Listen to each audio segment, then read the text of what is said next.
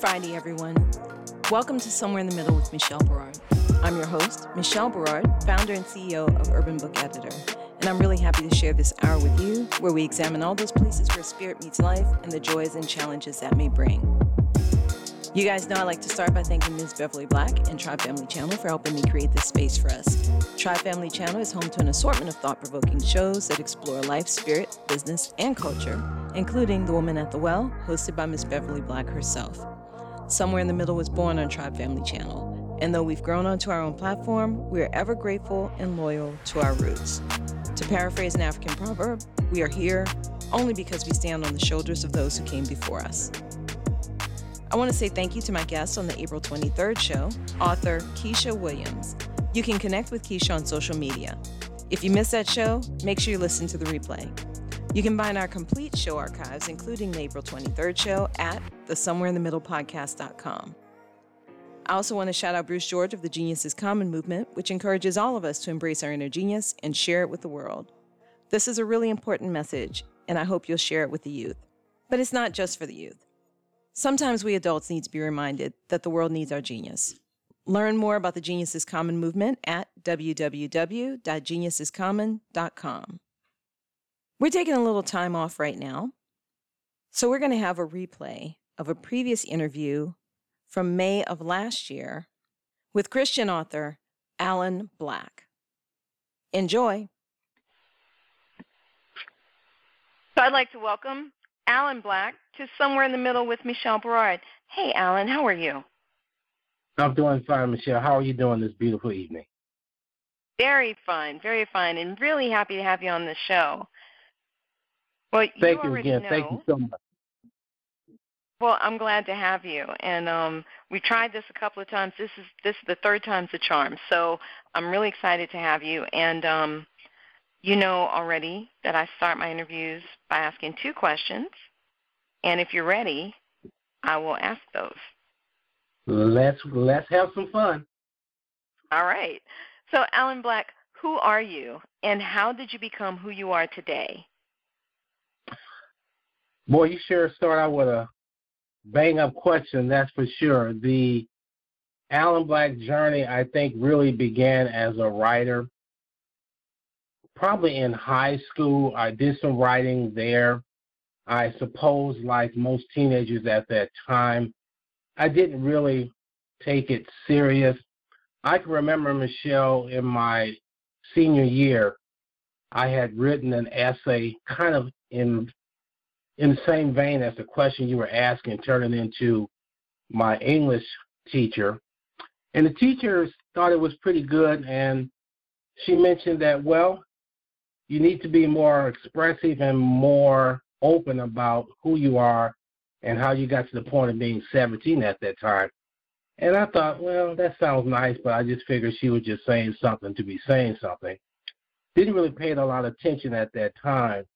And then went on to undergrad school. And I think the real journey to becoming a writer at this point in my life began probably in 1975. I have a very strong music background. I grew up in the 60s with the Motown era, the James Browns, the Aretha Franklins, people like that. So my interest in music really was geared towards the lyrical side of what each song was saying. So that kind of led me to the point in 1975 when I was in college, where I really began to dream about what would it be like to be a lyricist on a song project. And I wasn't quite sure if I had what it took to really pursue that. I'll never forget, Michelle, I went to see one of my professors after I'd kind of written my first set of lyrics for a song. And I was scared to death because I thought he was just going to just chop me down and tell me to forget about it.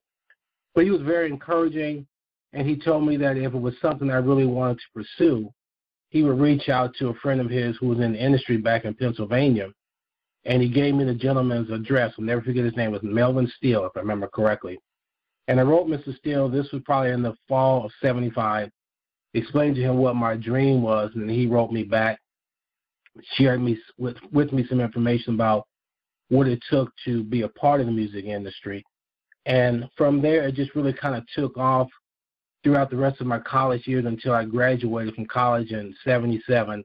And for those that people are counting, yeah, that was a long time ago, a long time ago. But nonetheless, I continued to write as a lyricist, and then probably during the mid-'80s, I began to get involved locally with some artists in terms of doing some management, some marketing, and then as well I began to blend in my contribution as a lyricist for different projects. This basically in the 80s was more so on the gospel side.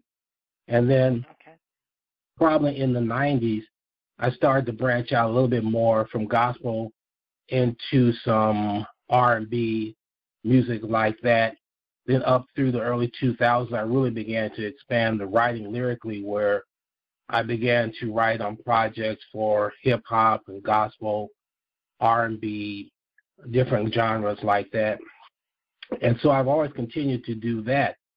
But it's amazing in terms of what we have as a goal and objective, and we all have them.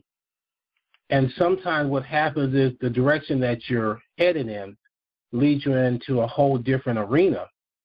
So probably if we just kind of skip ahead in time up to around 2015 or so, I was continuing to write lyrically in terms of being a contributing songwriter. But what began to happen at the time was, and this was after I retired from my position at my local university, I was semi-retired, and I'm still semi-retired, and I began to just kind of take a little part-time job in the mornings just to kind of keep me busy. So my part-time job in the mornings from like 6 till about 12. So between 6 in the morning and 8, it's really kind of boring. I didn't really have anything to do. So I never was that guy who would just go online or play games on my phone or anything like that. So I just began to just kind of write, I guess, in a freestyle manner. And what began to happen was I began to write Christian essays, which really was a complete departure from what my background had been as a lyrical writer for songs. I have a very strong background in terms of my Christian walk. And now as I'm kind of looking back, I'm beginning to see how all of this is kind of coming together. So in 2015, I started writing these short Christian essays.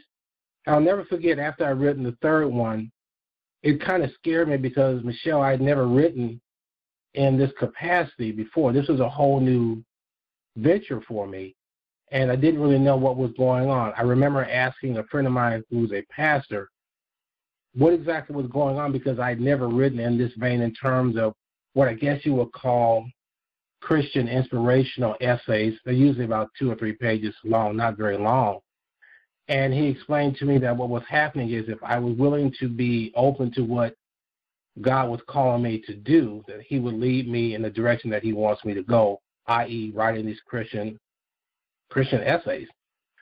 It was still kind of scary because I thought, well, okay, this is all well and good, but I'm not really sure what this means. So at my part-time job, and this was probably toward the end of 2015, one of my coworkers, who was actually a former student of mine that I was a mentor for, I let her read some of my essays, and she said, well, these are really great, Alan. I like these, so why don't you write for a blog? And Michelle, I kind of looked there, and I thought, well, blogs are for people who are writers. That's what they do. I'll never forget, she looked at me and she said, well, what do you call this? I didn't have a response.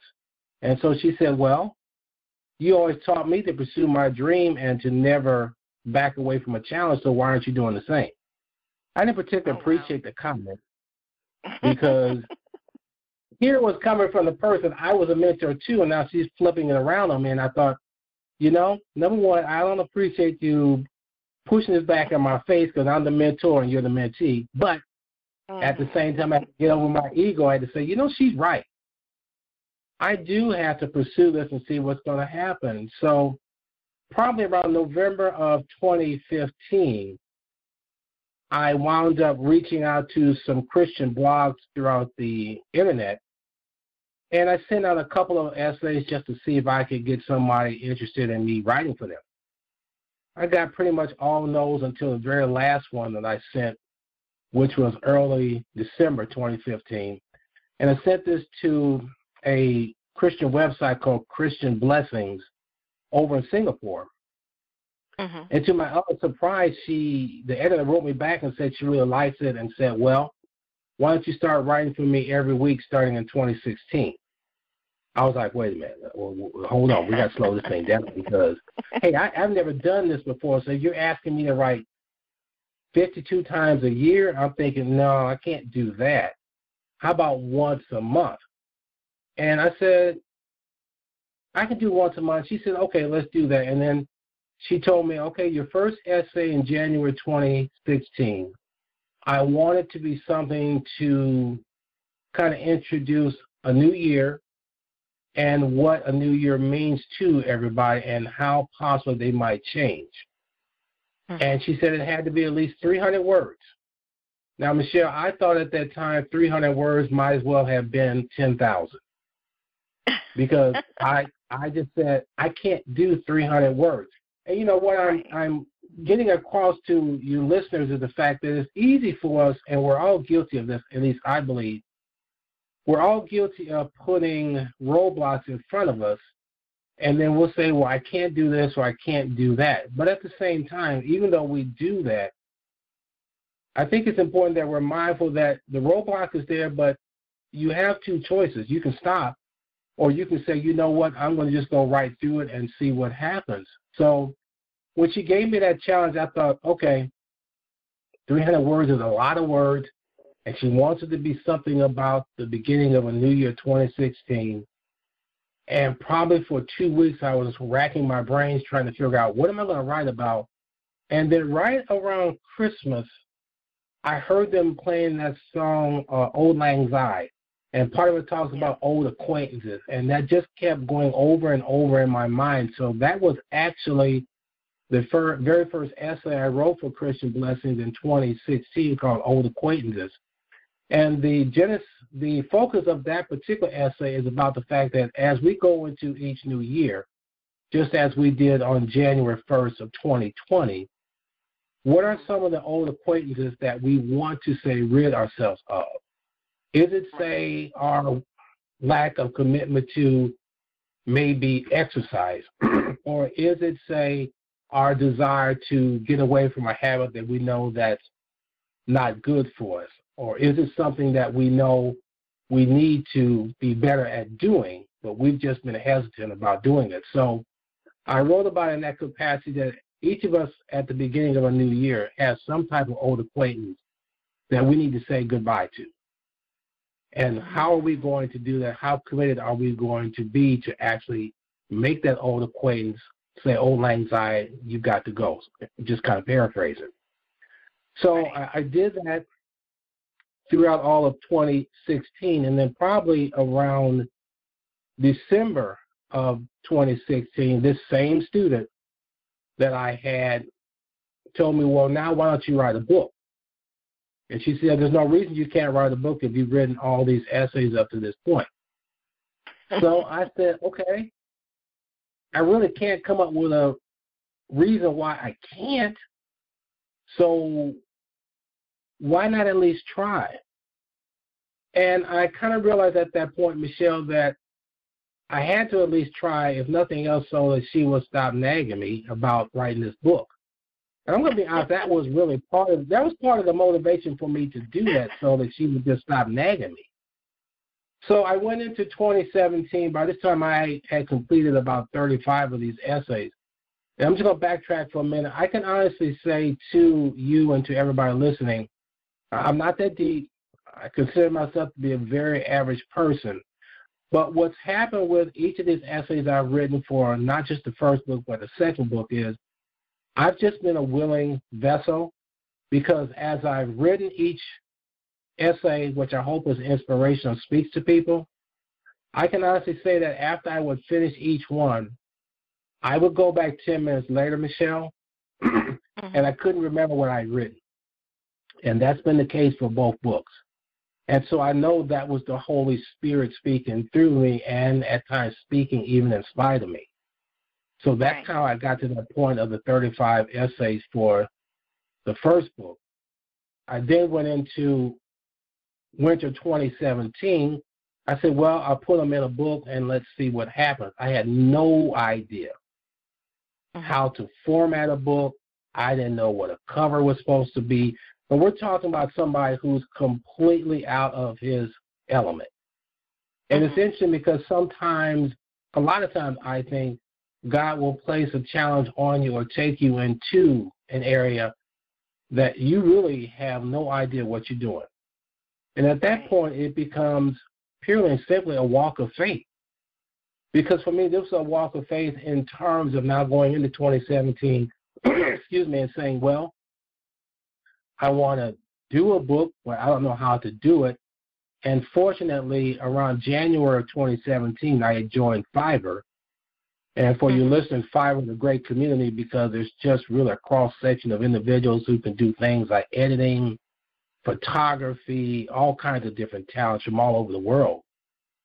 So I wound up probably in February of 2017, after having joined Fiverr, I put out a request through the community. I said, well, I'm trying to be a first-time Christian author.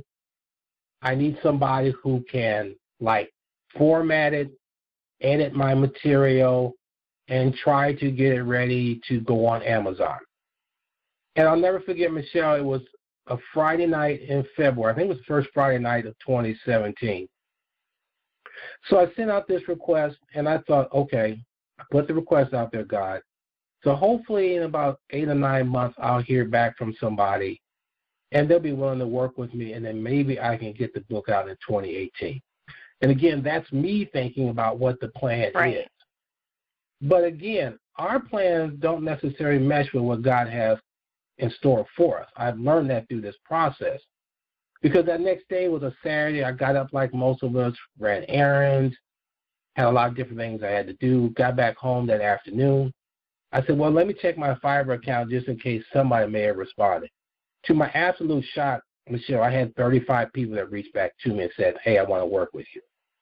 Now, that really scared me. I'm thinking, I don't even know these people. They're from all over the world. I don't know what I'm doing. And so then I spent 2 weeks kind of just going through each one, kind of reading their qualifications and kind of getting a feel for who I thought I might work with.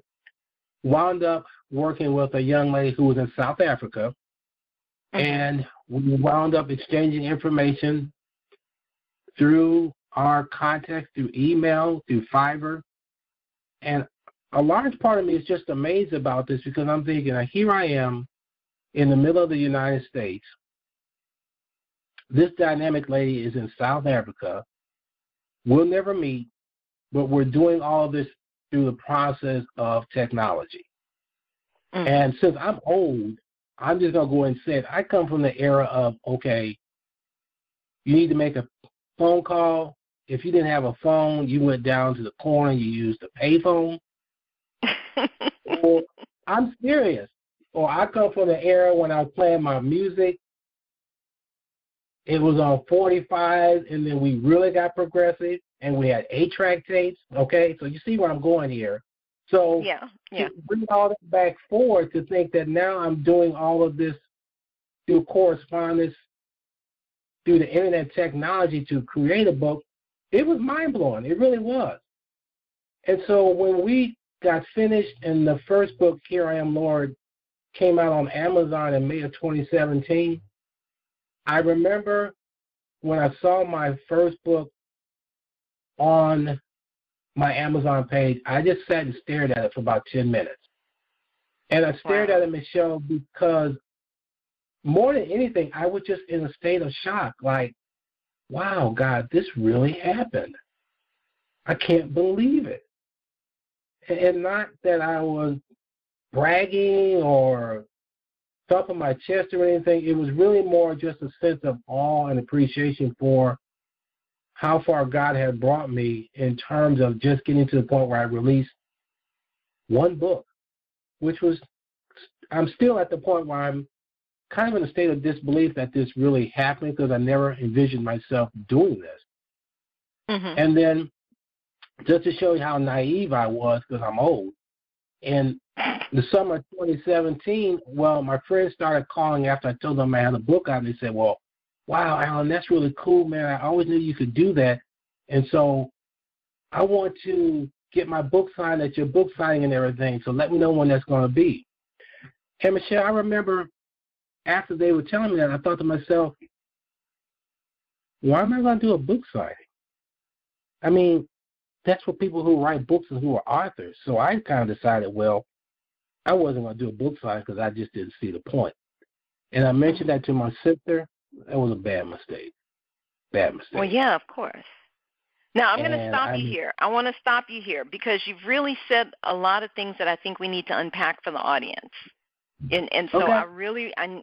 So first I want to get to the first thing that really struck me that you said. You talked about this young lady who was a former student of yours, who you were essentially mentoring her at one point, flipping the script on you. Yes. And you finding your mentor-mentee relationship flipped upside down to push you to another level. Exactly.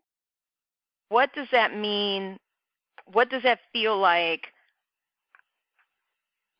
How long did it take you to embrace that? Was that something that initially it was really, really hard for you, and you were like, nah, I'm not listening to this little young millennial or whatever? I don't know. I don't know if she's a millennial, but I'm not listening to her. I'm going to go about my. Was it days, weeks, months? Did you basically hear Spirit saying to you, "No, man, you need to listen to her"? How did that move forward? That moved forward probably within a day or two, because I stopped. So you were obedient. I was obedient, and I'm not going to sit there and tell you I've always been that way. I've always been as hard-headed as anybody I can think of. But at that point in my life, at least my stubbornness was beginning to soften, and I was willing to at least listen and be open. And in her situation, I had been her mentor for probably 4 or 5 years, and even after she graduated, she would reach out to me, ask for different questions in terms of her professional career. So we'd always kind of stayed in contact, and she was really one of my favorite students. And one thing I learned when I was working at the university, I learned that, yes, I'm going to direct and mentor a lot of students in my career, which I did. But I was always open to the fact that they were going to teach me some things that I needed to know, and I had to be willing to listen. Foremost was the fact that at that time, this was up through the early 2000s until about 2011 when I retired, there were things about technology that I was just so far behind on that I was just a dinosaur. So I just kind of reached the point in my life, Michelle, where I said, well, you know what? I can let my ego get in the way, or I'm just going to keep it real. I can be hard-headed like so many men are and just think I know it all and just wind up missing out on what it is I need to know. So I learned at that point when I was retired, put your ego aside. If you're teaching others, you have to be teachable. If you're willing to give out advice, you have to be willing to receive it. So when my student was telling me this, and I'm looking at her and I'm thinking, she's right. I don't particularly like hearing it. But then after I thought about it for a day, I said, I really can't come up with a valid response. And, she might be right, because if I'm teaching students to do that, what does it say about me if I'm not willing to follow my own advice? I mean, my mother always taught me, you've got to practice what you preach. You got to put it into effort. So at that point, when she told me that the first time, I said, okay. I thought about it for a day. I said, I'll do this. And then the second time when she said, well, now you need to write a book, I thought, well, she was right the first time. So I might as well follow that advice the second time. I don't really have anything to lose. So I've learned to become obedient. I've learned to put your ego aside, because you can get all puffed up on yourself, and then in doing so, what have you missed out on? A lot of times you missed out on a lot of things because your ego got in the way and self got in the way. And self can be a very difficult thing to deal with, and it can get out of control if you let it. All right. So the first thing that I heard you say was about that mentor-mentee relationship, and that was really important. But you also mentioned being a willing vessel. What did you mean exactly by that? Go ahead and dig into that a little bit for me. Being a willing vessel was really the core of what my writing career is now as a Christian author. Because after about the third or fourth essay, after I talked to my pastor friend, and he encouraged me to just be open to what God's calling you to do, Michelle, I had to stop and think, and I began to say, you know, if I'm doing this, there must be a reason for this. Mm-hmm. And I was smart enough to realize that, okay, this isn't all coming for me because content and the style of writing was nothing I was used to doing. So I said, well, let me just be open and be a willing vessel and just see where this is going to lead. Being a willing vessel for me was about, again, putting self out of the way and saying, okay, Lord, I'm ready. Let's do this. But at the same time, I'm going to be honest, it also meant, yes, Lord, I'm ready. Let's do this. But let's not go too fast here, okay, because I don't want to get totally wrong. I'm honest enough to say that, yes, I was willing. I'm going to jump in the water, but let's not get in the deep end of the pool yet. Let's just let me get my feet wet and a little bit at a time. At least that's my approach. And so that's what it means to me to be a willing vessel is it's a gradual process, at least it has been for me. I can't speak for anybody else, but it's a little bit at a time, and more each time you become more consistent with what it is he's calling you to do, and you become more committed to it. It's a process over a period of time. It's not going to happen overnight. I think a lot of times we expect, in terms of answering a call from God, we're kind of expecting, I think, the Hollywood effect where it's thunder and lightning and bright lights and everything. And a lot of times it's not all that. It's just a very quiet, subtle hint that you hear, and you know that, okay, this is the calling. And then you just say, yes, Lord, I'm ready. And then you go from there. Because it's not that big Hollywood production thing.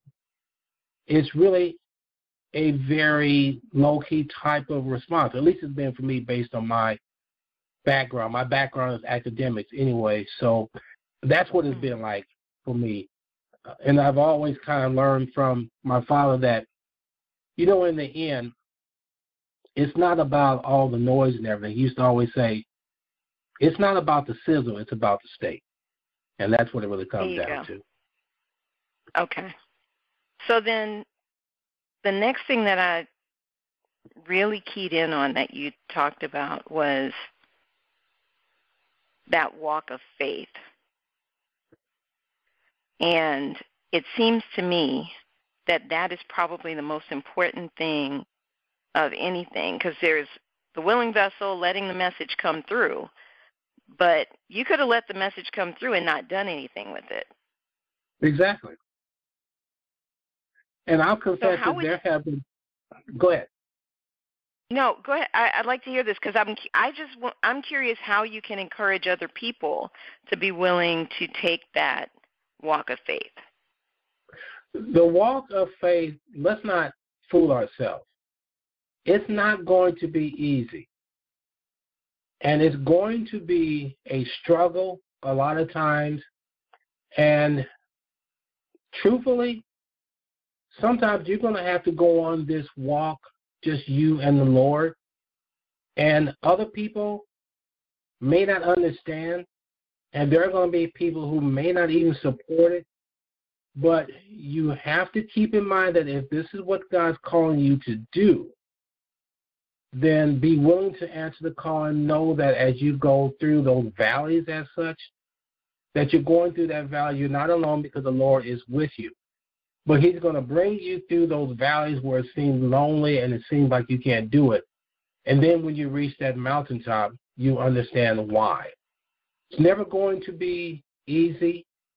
It will be a struggle. There will be times when you will question why you're doing it and should you turn around. But that's the point in that valley where you have to continue to press forward because there is something on that mountaintop that's waiting for you. The mountaintop for me in terms of both books is the fact that I did what God called me to do, and as much as anything else, by going through the valleys, all of us, and we get to a certain mountaintop, it's important that we then encourage others to let them know that the valley they're going through is just for a short season. It's not for duration, and that you will get to where this God will bring you to. And let people know that whatever it is they're going through, someone else has been there, and they've been through that journey as well. And you encourage other people to let them know, hey, if I got through it, you can get through it as well. Just trust in God and know that he'll bring you through it, and he'll bring you through it for a reason and for his particular purpose. Well, you mentioned also that when you did your first book, you had no clue what you were doing, and all of the pieces that you needed just kind of came together over time as you took that walk on faith. I'm interested, though, in the concrete steps that you took to get published. So if I were to say, well, Alan, what'd you do? I want to write a book. I want to publish a book. What's the first thing that you did once you got this book written and you said you went on Fiverr? Who'd you look for? What kind of – did you put out a bid that just said, I need somebody to do this, this, this, this, and this, and like one person stepped up and they had all the skills, or did you have to put together a team? How did that work? With the first book, what I did in Fiverr was, after I had joined Fiverr back in January of 2017, I actually spent that first month of 2017 just kind of looking through it, kind of studying, seeing the different skills that individuals had. And then by that first Friday in February, like I mentioned before, I said, okay, I knew how to go in and kind of narrow it down in terms of what I was looking for. Because in Fiverr, there were different categories for people who write books. It could be somebody whose expertise is to promote your book through social media. It could be somebody whose expertise was to, say, edit and to format your book. And so when I went into Fiverr, Michelle, and I put out my request for my particular book, my immediate request was, hey, what I'm looking to do is to have somebody edit my manuscript, edit and formatting, getting ready for Amazon. That's the request that I sent out through Fiverr. So when that went out, the people whose expertise is in that area, they responded to that, because as you are sending out requests in, say, like Fiverr, there's always somebody on the opposite end who's looking to see if they can pick up a client. Is there somebody they can work with? I mean, there's a fee for that. Don't get me wrong about that. But then they picked up my request, and then they said, okay, hey, I can help you with your editing, your formatting. If you need help with, say, a book cover, I can help you to do that as well. So that's kind of how I did the first steps in terms of the first book, Here I Am, Lord. So when I got all that material back around mid-April or so, it had been accepted by Amazon by my contact in South Africa. She had done all the formatting and everything, all the editing. And then from there, just kind of selected my initial book cover. and then we submitted to Amazon. Now, the submission process was frustrating because with Amazon, it's basically self-publishing, publishing on demand. So in that respect, then there are very stringent guidelines that they have, at least in my experiences. And so that's really the process that I use in order to get that done. But having said that, Michelle, there are so many different ways that people can do this.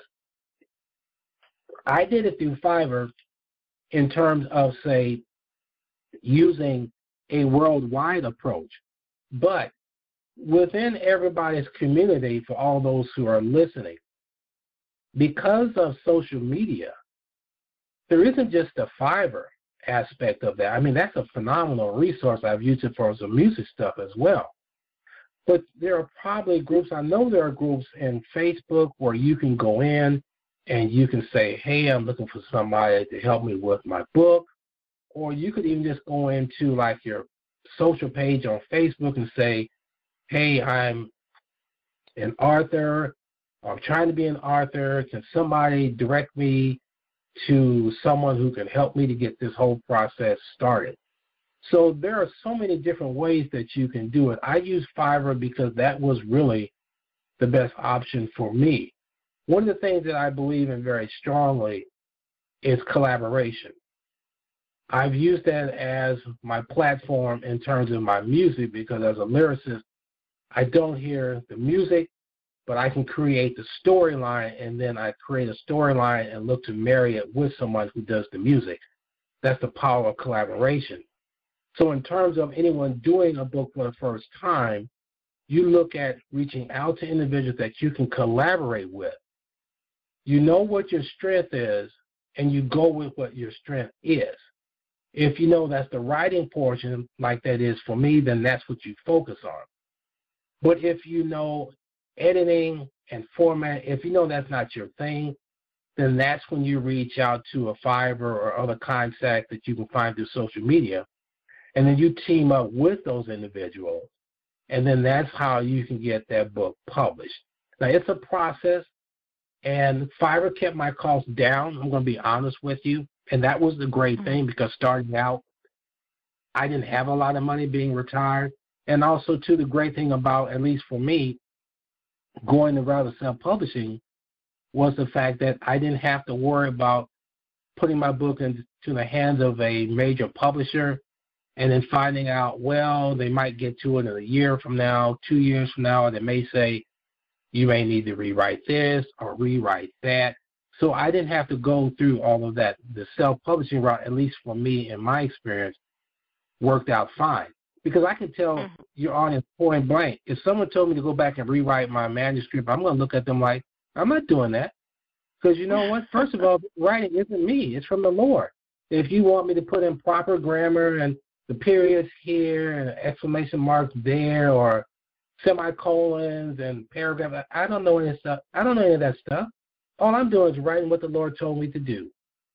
Right. I can honestly tell you some of my stuff grammatically may not be the best, but you know what? It's coming from my heart from what the Lord told me to do.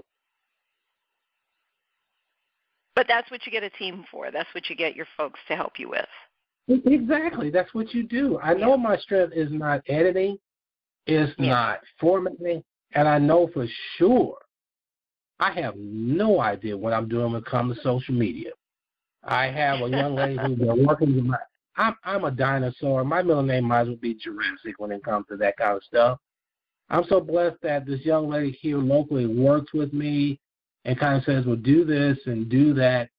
And she'll mention something about something on Facebook or I think it's called, not Twitter, the other one, not Snapchat. I can't even remember what the other one is I'm in now. Oh, anyway, but she said, do this and do that. And I'm looking at Michelle and I'm like, what are you talking about? And she said, just follow my lead and I'll get you there. Because I'm from the old school. And I've always had this fear that, okay, if I hit the wrong button on my keyboard, I might start a nuclear war. So I'm still wrestling with that. So forgive me. And just old age just makes you do that. So I know my strength is not social media. So I have someone here locally who works with me to do A, do B, and you'll be okay. And I'm learning a little bit how to do the Facebook. I'm learning a little about Instagram. I'm still trying to figure out what this means. Now, the other stuff like the Twitter and I think it's called Snapchat, I believe. I'm out of my league on that kind of stuff. There are a ton of them. It depends on who you're marketing to. Exactly, and that's not my thing. That's my agent's responsibility. I'll just follow her lead. But also, too, as you're putting together your team, you recognize what your strength is, but you also have to be willing to acknowledge what your weakness is. I know my weakness is social media. So I'm not going to get my ego puffed up and think I know what I'm doing when I don't, because all I'm going to do is mess it up and make a fool of myself. So why not just say, hey, this is your ball game. Tell me what I need to do. I'm going to follow your lead. Again, that's all part of that being a willing vessel, which means being obedient and being teachable. That's important. Well, if someone wanted to write perhaps inspirational or Christian-based books or essays, what are 3 things that you would recommend to them in terms of how they can proceed, how they can get started? I think as far as the writing portion of it, one of the things I have been kind of talking with some friends about here is don't necessarily look at the huge picture like you've got to have a 300 or 400 page book. Just start one day, one day, one day. And a lot of my essays and my books are being drawn from everyday practical things. It's not theological. It's not doctrinal. I don't get into all of that. It's not preachy because I'm not a minister. I'm not a pastor. I'm not a bishop. I'm an everyday guy, an ordinary Joe. And so I think a lot of it in terms of your essay that you write come from your living experiences, things that you see that you've observed. How has the Lord directed you? How has He helped you? How has He helped you to encourage others? And so a lot of it comes down to you writing from your experiences, your observations. That's what I can say all of my essays have been about in terms of my life up to this point of 64 years old, soon to be 65. And so that's how you do it. Another thing, too, is in terms of what you write with. For me, it's my desktop. I'm a desktop kind of guy. I'm not that guy that gets a tablet or writes on my phone. I can't do that. It just doesn't work for me. But in this day and age of technology, I mean, with our phones, you can just be speaking into your phones what your content is each and every day, and you just kind of go from there. And your book does not have to be 400 or 500 pages long. All 3 of my books are less than 150 pages because I come to recognize, Michelle, that it's not about the quantity in terms of the length of the book. It's about the quality of what you're expressing and you're trying to convey to your listeners. That's what matters. If it speaks to their hearts, it makes them pause, think, and reflect, and be encouraged and be inspired, then you have done what you've been called to do. And that's how I've done it. That's what I would tell your listeners. Do it a little bit at a time. You can let some people read it. Don't let them talk you out of what it is you're being called to do in terms of what's on your heart to write. Nobody can express what's on your heart better than you. Nobody else can do that. That's really important. Thank you so much for mentioning that last piece in particular. So, Alan, where can people connect with you? Where can they get your book? How can they stay in touch? They can go to my website, which is Alan T. Black. That's ALAN, the letter T like in Theodore, Black, BLACK, AlanTBlack.com. I'm also on Amazon under Alan T. Black. Both books. The first book is Here I Am, Lord, which came out in the summer of 2017. The second book is called In the Spirit Intended, and that came out in the summer of 2019. And actually, in the month of July, that one actually made the bestseller list on Amazon for Christian inspiration. I'm very, very proud of that. I'm still disbelieving. That was an amazing honor to know that it made that list. And for me, Michelle, also one other thing I want to share with your listeners. Don't take what other people's definition of success is. Mm-hmm. Because it's easy for people to say, well, you didn't sell 10,000 copies or 1.5 million copies, so it really wasn't successful. Nothing could be further from the truth. If you make it to the point where you get published, that's a success story. And if what you write inspires and speaks to others, then you have been successful. You have done what God's called you to do. Because if you are being a blessing to others, that's where your success is. Now, yes, we'd all like to sell 10 million copies. We all know that. But that's not what success is defined by. I've been told by people that my book has spoken to them, been encouraged, and they feel inspired. And that's good enough for me. Now, yes, I still want 10 million copies sold, but if that doesn't happen, just the fact that they bought the book and they feel encouraged and inspired, that means it's been successful to me, and I give that success to God, because I wouldn't be here if it hadn't been for him pushing me and me being willing to say, okay, I'm going to try this, Lord, and see what happens.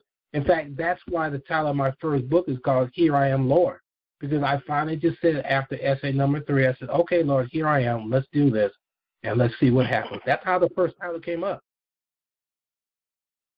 Well, and that's really important for people to know that, I tell people all the time, your story does matter. If writing a book was easy, everybody would do it. And if you feel that it is something that you have been called to do, then that means it is on your list of things to do this lifetime. And you should just suck it up and do it. I agree. Suck it up and do it. You never know whose life you're going to touch by it. You never know. And here's the thing to keep in mind, too. It isn't just the people that you see. Your book could touch somebody on the other side of the world. It might just be one sentence in your book that could change the direction of their life, and not just change the direction of their life. It could have a generational impact on their family for years and years to come. So that's the power of what words mean. When the Bible talks about it can speak life and death, that's true, because what we say has power. And if in your book you encourage one person, you just never know who that person is going to then turn around and encourage as well. So if that's your calling, answer it, because I can tell you point blank, if you don't, it's going to hang over you like a shadow, and it'll never leave you, because it'll stay around and just continually kind of bug you, like poke you in the side and say, you're supposed to be writing a book. You're supposed to be writing a book. How come you haven't written a book? And then somewhere out of the blue will say, when are you going to write your book like they did me? And then that's confirmation that, well, maybe I need to do this thing, because now other people are telling me the same thing. And I'm experiencing that now because I've written 2 books. And one of my coworkers at my part-time job yesterday said, I like the first 2 books, but when are you going to do the 3rd book so I can have a trilogy? And I'm looking at her like, I'm like, seriously? She said, yeah. She said, so you need to snap to it and get on this 3rd book. I thought, well, I guess so. Excuse me. Well, and when that 3rd book is ready, you'll have to come back on the show and talk with us about it, because I think that's important, that when people are asking you for it, it's because it's needed, and you've got to give it to them. So we expect I to have be back to, on the because show. She said she'll nag me until I get it done. I thought, she's probably right. So I got to, that's just another confirmation, another sign. So I got to do what I got to do. There you go. Well, Alan, thank you so much for being on Somewhere in the Middle with Michelle Berard. You guys reach out to Alan at his website, alantblack.com. That's ALANT black.com. And you can also find him and his books on Amazon. So search for author Alan T. Black. And the first book is Here I Am, Lord. And Alan, tell us the name of the second book again. The second book is called In the Spirit Intended. In the Spirit Intended. You guys look Alan up, buy his books. Alan, thank you again for being on Somewhere in the Middle with Michelle Berard. Thank you so much, Michelle. It's been an honor, and I look forward to us getting together when I do my 3rd book. Well, that's our show this week, guys. You can reach out to me online at urbanbookeditor.com or michelleberard.com. You can also find me on Facebook and Instagram as Urban Book Editor. Send me a note. I'd love to hear from you. Feel free to send in some topics you'd like us to cover on the show. You can find us once a month on Friday at 5 p.m. Pacific, 6 p.m. Mountain, 7 p.m. Central, and 8 p.m. Eastern at the somewhereinthemiddlepodcast.com. Let's continue the conversation. You guys be good, stay mindful, and remain prayerful. Peace and blessings, y'all.